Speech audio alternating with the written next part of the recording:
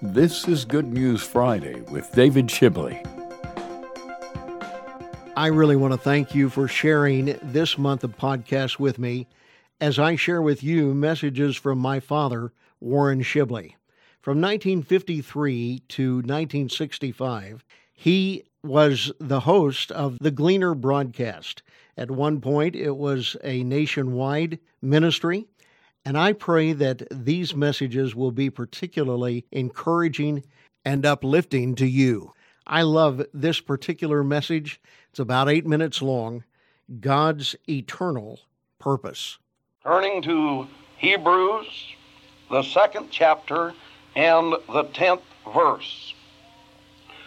For it became him for whom are all things, and by whom are all things, in bringing many sons unto glory, to make the captain of their salvation perfect through sufferings. Now, friends, what God is doing is bringing many sons unto glory. This he purposed to do. He predestined us to sonship. God had an eternal purpose. You see, the word purpose in the Greek is prothesis, and it means to make an intelligent decision and then to bend the will to effect that decision. God was so happy and so delighted with his own Son that he determined to bring many sons unto glory. This is God's purpose. This is what God is effecting in this day. And I'd rather think that I wasn't here giving you the Word of God than to think that any plan or part of God's purpose could in any way fail. So God has predestined us to sonship. He determined that he would have many sons unto glory. So he, in doing this, sent his own lovely Son, who was the corn of wheat, who went into the ground, giving his life in death, in order that he might present many sons unto the Father.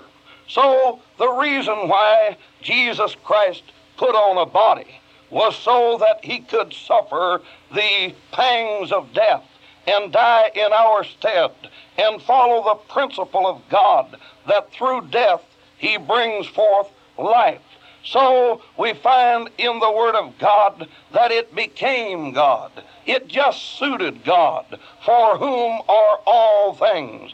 Friend, don't ever forget this. All things are for God.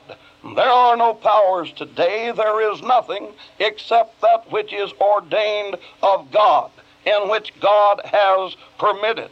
And so we find in the Word of God that everything is for God and that he is bringing many sons unto glory.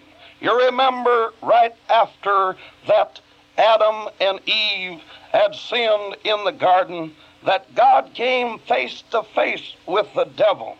And in Eden, he made him to know and understand that the seed of the woman would bruise the serpent's head.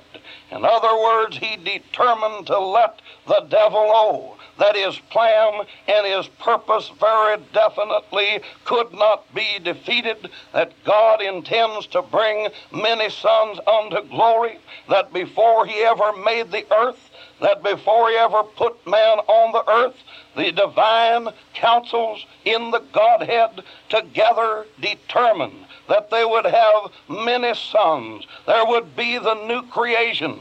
And friend, the world isn't here, or you're not here because there's a world, but the world is here because there is you, those of you in the new creation. And remember that this is not an afterthought with God, the plan of salvation. He determined all of this, and he promised eternal life before the world ever began. So it's not an afterthought. It isn't something that God has done promiscuously. And God didn't just permit the other dispensations to pass. No, God had definite purpose in them to prove to man his definite need of grace, that he could not lift himself up by his own bootstraps, that he must have the Savior, the Lord Jesus Christ. And it gave God, Adam's sin gave God the opportunity to manifest his marvelous, matchless grace. You see, if in any way whatsoever we could have merited this salvation, then it would not be pure grace. And I assure you that it is by grace through faith that we are saved, that not of ourselves. It's a gift of God, and it's not of works. So it's not of ourselves, and it's not of works, lest any man should boast.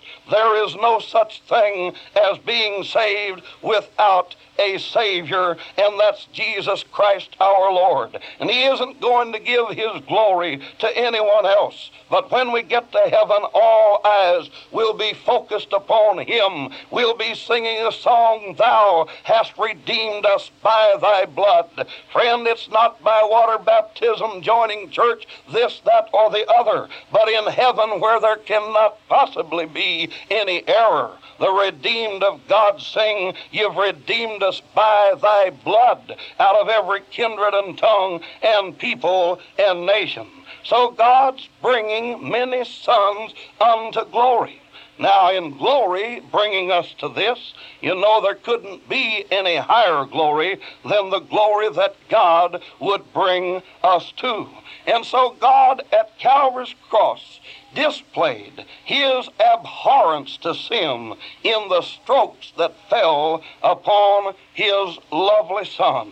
Where there suspended between God and man, he became our substitute. And in substitutionary death, a solution was found whereby God could both be just and the justifier of them that believe. And so Jesus paid our penalty at Calvary's cross. You know, Satan had planted mistrust, and God is going to remove this mistrust, and he's going to take man into glory, and God has an interest in this himself.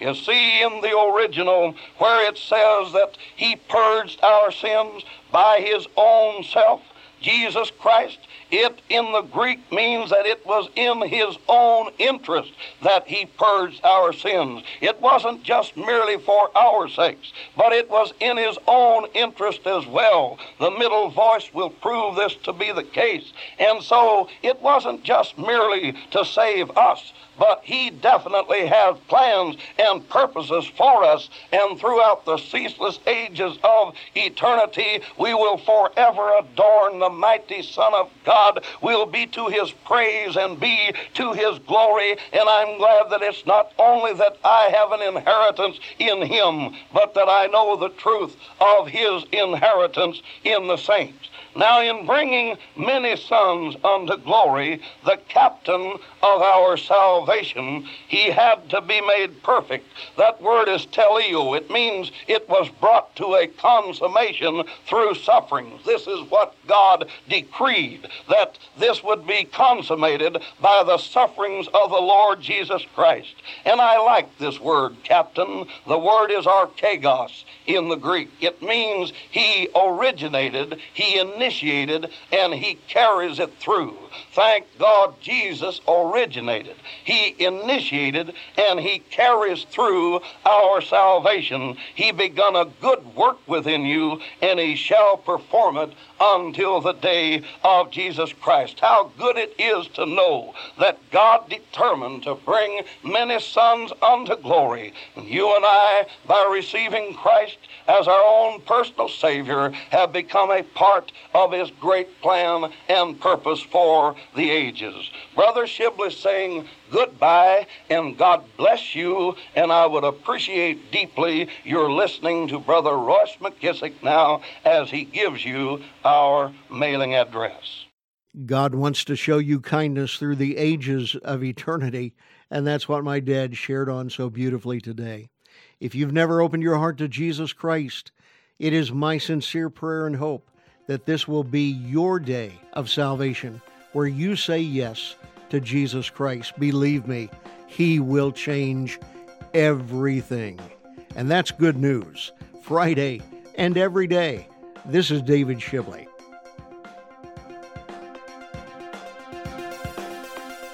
Thanks for listening to Good News Friday with David Shibley, founder of Global Advance.